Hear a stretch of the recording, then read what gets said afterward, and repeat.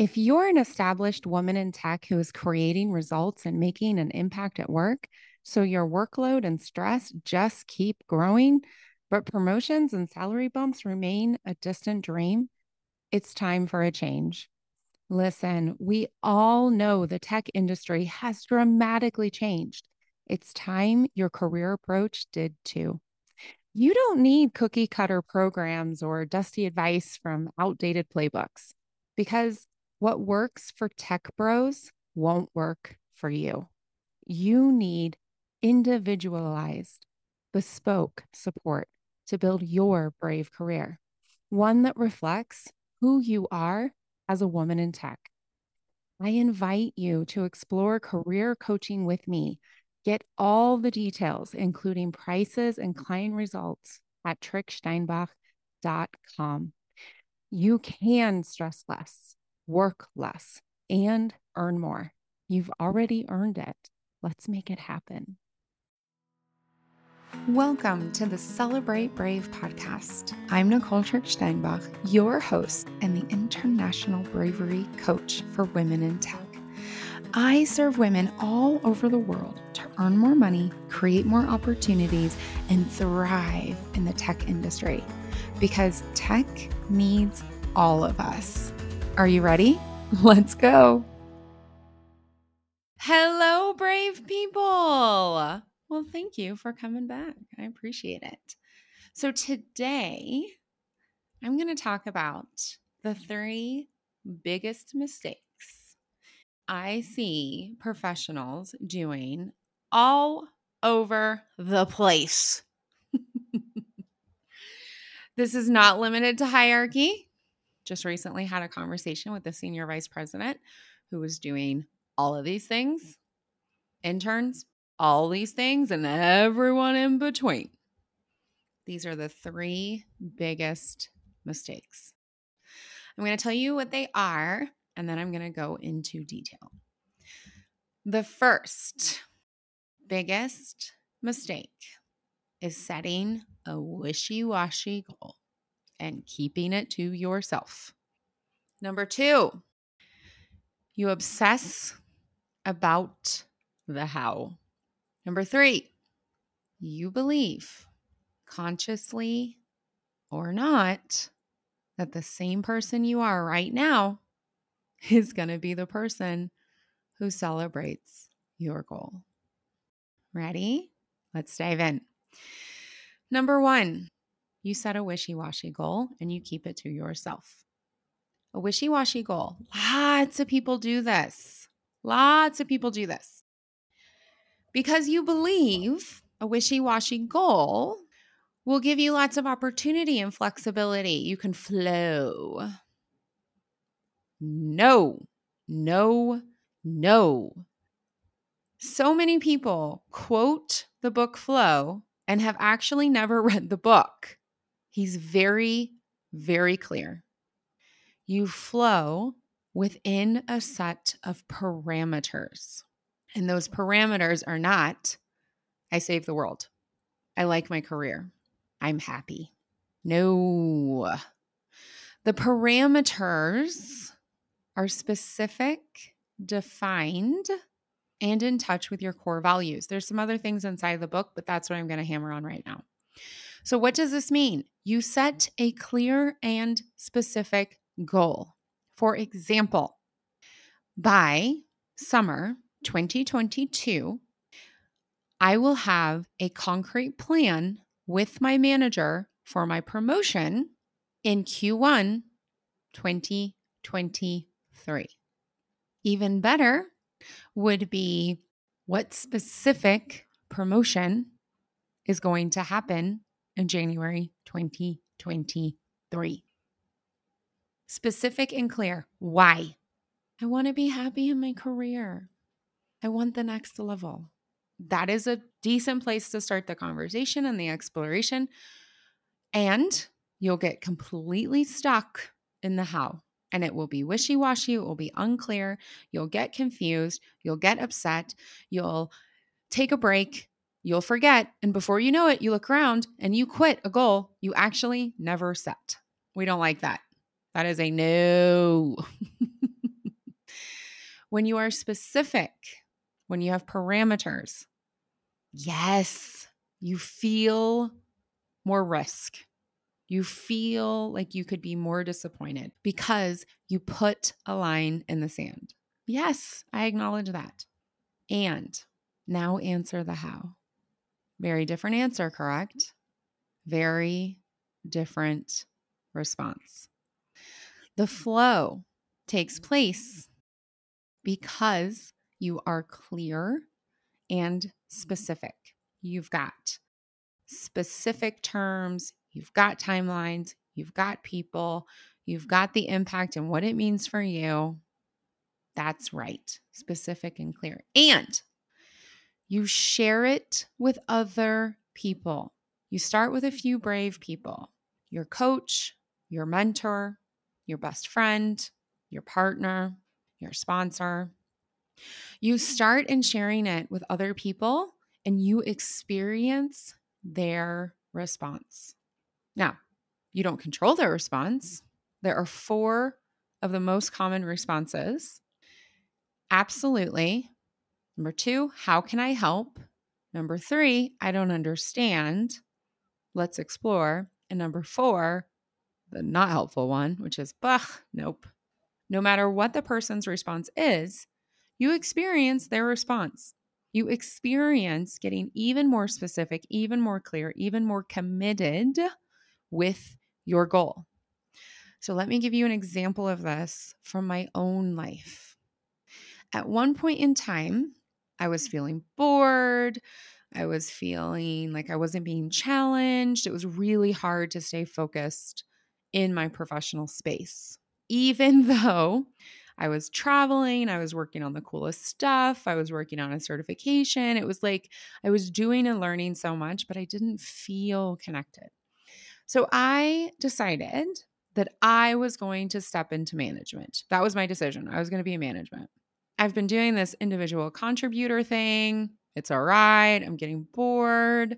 So I'm going to step into this management thing. So I shared it with a mentor of mine at the time. Remember, your mentors change as your goals and as your maturity changes. So I shared it with her at the time. And her response is, "What? Are you kidding? You hate management." I was so shocked. I was so shocked. What? No. You don't understand. I'm bored. I'm doing all these things. I'm learning all these things. I'm so bored. I can't focus. It's like I'm sleepwalking and I'm still doing an awesome job. And she says back to me, "Nicole, you stepped into a temporary management role. You managed a team while our colleague was out ill, and you hated it. You hated this part, that part, this part, and the other part. You disliked this, X, and X. And the only thing that you said made it even worthwhile was knowing that it was coming to an end after our colleagues' treatments were done." Imagine if I had kept that goal to myself, because she was right. I love leading. I have led teams of over 100 people. I love leading. I love developing people. I love coaching people to their success. You know what I don't like? Management. I don't like the paperwork. I don't like the systematic obstacles. I know that the structures or power are there to keep certain people up and keep certain other people in their quote unquote place. I don't like it. Imagine if I had kept that goal to myself. I would have wasted so much time and energy. You gotta share your goal with other people. Now, the other side is I decided I was leaving corporate. I decided I was going to set up my own shop. I had a specific business model in mind. And I called a mentor and I said, actually, we were all in person. And I said, "Hey, this isn't public yet. I've just started conversations on like my severance package as part of the layoff that's coming at some point in this year. But I want to let you know, because we're in person, I'm going to be leaving. and the timeline is going to be dictated by the severance packages, but this is what I want to do. And he looks me in the eye and he goes, I'm your first client. Hell yes. Hell yes. Have you thought about this? Did you do this? Imagine if I had kept my goal to myself. I wouldn't have heard his yes. Oh, and by the way, here's 5 things that have you thought about? You thought about that, but let's go a little bit deeper. And here's 3 people I really want you to talk to. You want to talk to these people? They'd be great. I'll introduce you instantly. Imagine if I had kept it to myself. I'd have lost all that. So fix the mistake. Set a specific, clear goal and then share it. Share it first with your brave people, your mentors, your coach, your sponsor, your partner, your friends, and then share it with everyone. Number 2, the second biggest mistake. You obsess on the how. No. Sure, do the how. Absolutely. I call it the learn, act, experience spiral. And it's either moving up or it's moving down the spiral. And your feelings dictate which way it's going.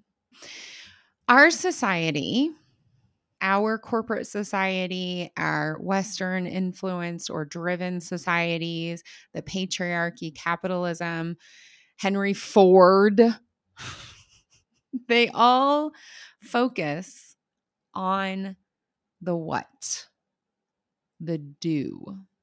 What results are you creating? How many widgets are you making? Sometimes there's a focus on learn, but only if it leads to a certification or a diploma, not learning just to learn. I've actually had people tell me that reading can't be a hobby because there's no outcome.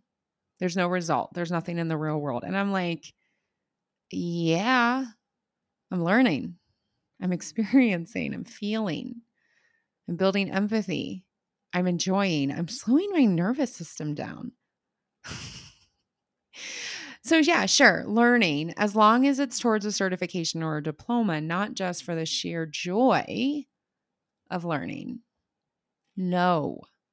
One of the things I frequently say when I start thinking about this, when I start slipping into this, is I say, no, thank you, Henry Ford, because all these ideas were really championed by the industrial line and the massive marketing of your value is in the number of widgets you add in your spot in the industrial line.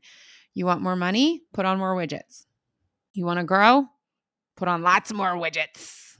And then when you've grown and you're in that new position, now you have to do all those widgets, but you want more growth? Okay, 3 times as many widgets.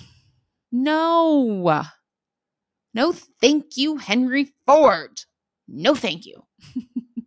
You can also say Andrew Carnegie, and there's lots and lots and lots of industrial titans who really champion this idea that our worth is only in what we produce. It has to be concrete.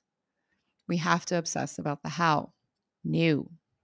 We need to spend way more time in the experience, in the feelings. We need to decide how we want to feel, and then we answer the how with, I want to feel more committed. I want to feel more satisfied. I want to feel less stressed. I want to feel more interested. What helps me with all of those things? My answer is reading. Because in the example that I shared before, when I was like, well, I'm bored, so I'm going to go into management, you know what my answer was? I need to read more. I need to slow my nervous system down. Stop thinking that I have to be at 150% emotionally. I need to enjoy my hobby that is reading. So I've shared this example before on the podcast, and it is such a powerful example. So there was a time in my career, I was quite young.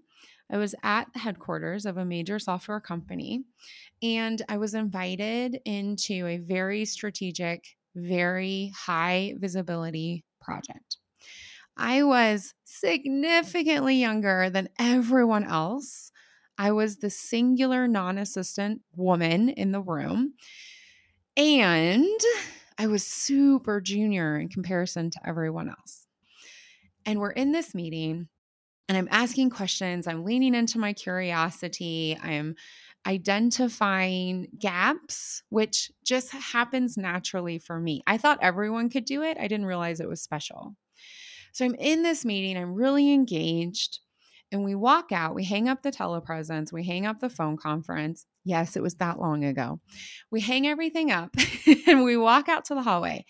And the senior program manager rips me a new one right there in the hallway. Who do I think I am?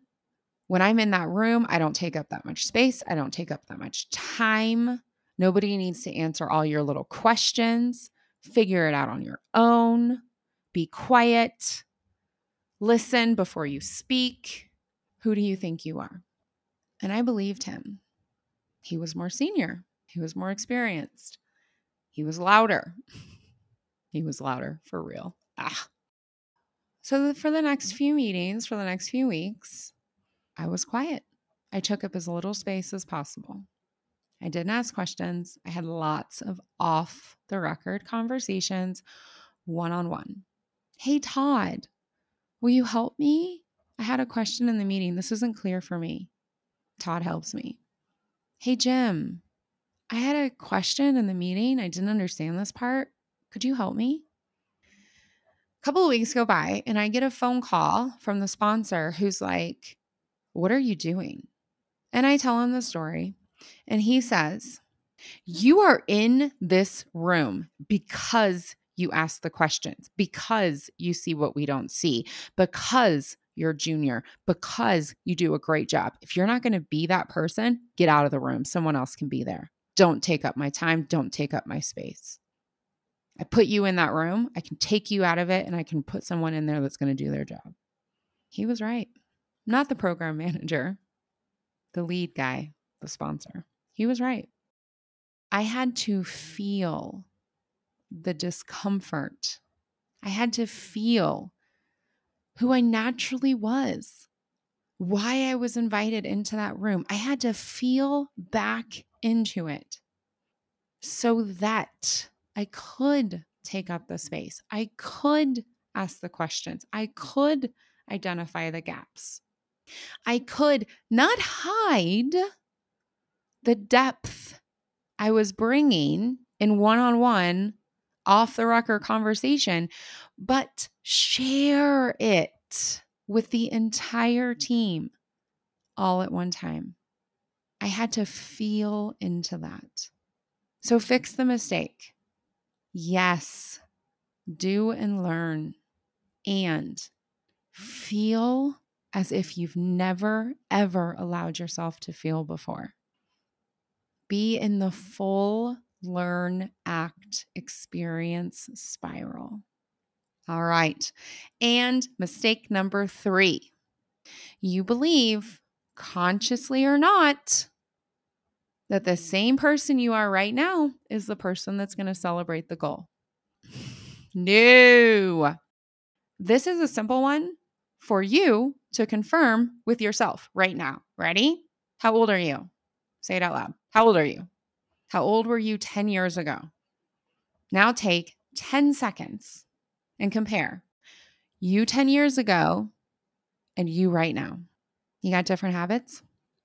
Do you have different knowledge, different skills, different relationships, deeper, less deep, new people? You got different thoughts, feelings, beliefs? Of course you do. Of course you do. You 10 years ago could not do what you're doing right now. Heavens, think about all the ways you changed in 10 years. For you to celebrate your next goal, you have to become the person who can have that goal. I wanted to be more interested, engaged. I wanted to be less bored. So I had to figure out how to get the time and the attention and the energy to read. Looking back, it feels so simple. I read a book a week these days. Easy.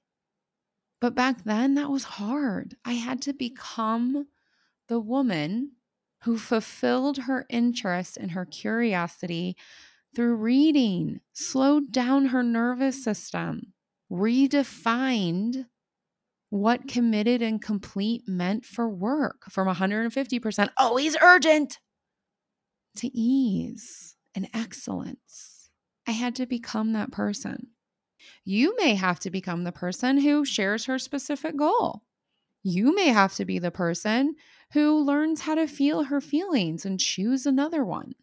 Cut out the toxic positivity and be the person who sometimes feels like shit, who wallows, climbs into bed, snuggles down, grabs a cozy mystery, and feels like poo-poo for 2 or 3 hours, 2 or 3 days, whatever you need to do. You may need to become that woman. You may need to become the woman with the knowledge and the experience of negotiation. It takes longer than you think. Feels very uncomfortable. Totally worth it. A client of mine in a 10-minute conversation created, I think, $30,000 because she had the new knowledge, the new experience. She practiced with me on how to negotiate. Fix the mistake. You cannot be the same person and get different results. You work on these 3 mistakes. You set specific, clear goals and you share them with others. You obsess about feeling and doing and learning. You know that you have to become a new you, a newer version of you to celebrate your goal. And you will reach every goal you set and more. You'll do it with less drama. You'll do it faster. You'll do it with more ease. You'll role model for other people how to create the results you actually want, how to live a life you actually enjoy, how to have a career that is actually rewarding. Work on these 3 things. You are on your way. So start today, start now, keep going. And until next week, brave it up. Thank you for listening to this episode of the Celebrate Brave podcast. If you're ready to build your brave, to live a life you love, and create a career that matters to you, reach out. Together, we can spend time one-on-one to explore how I can help you. And until then, share this episode with people in your life, people who can join our movement to redefine brave, how we identify it, experience it, and celebrate it.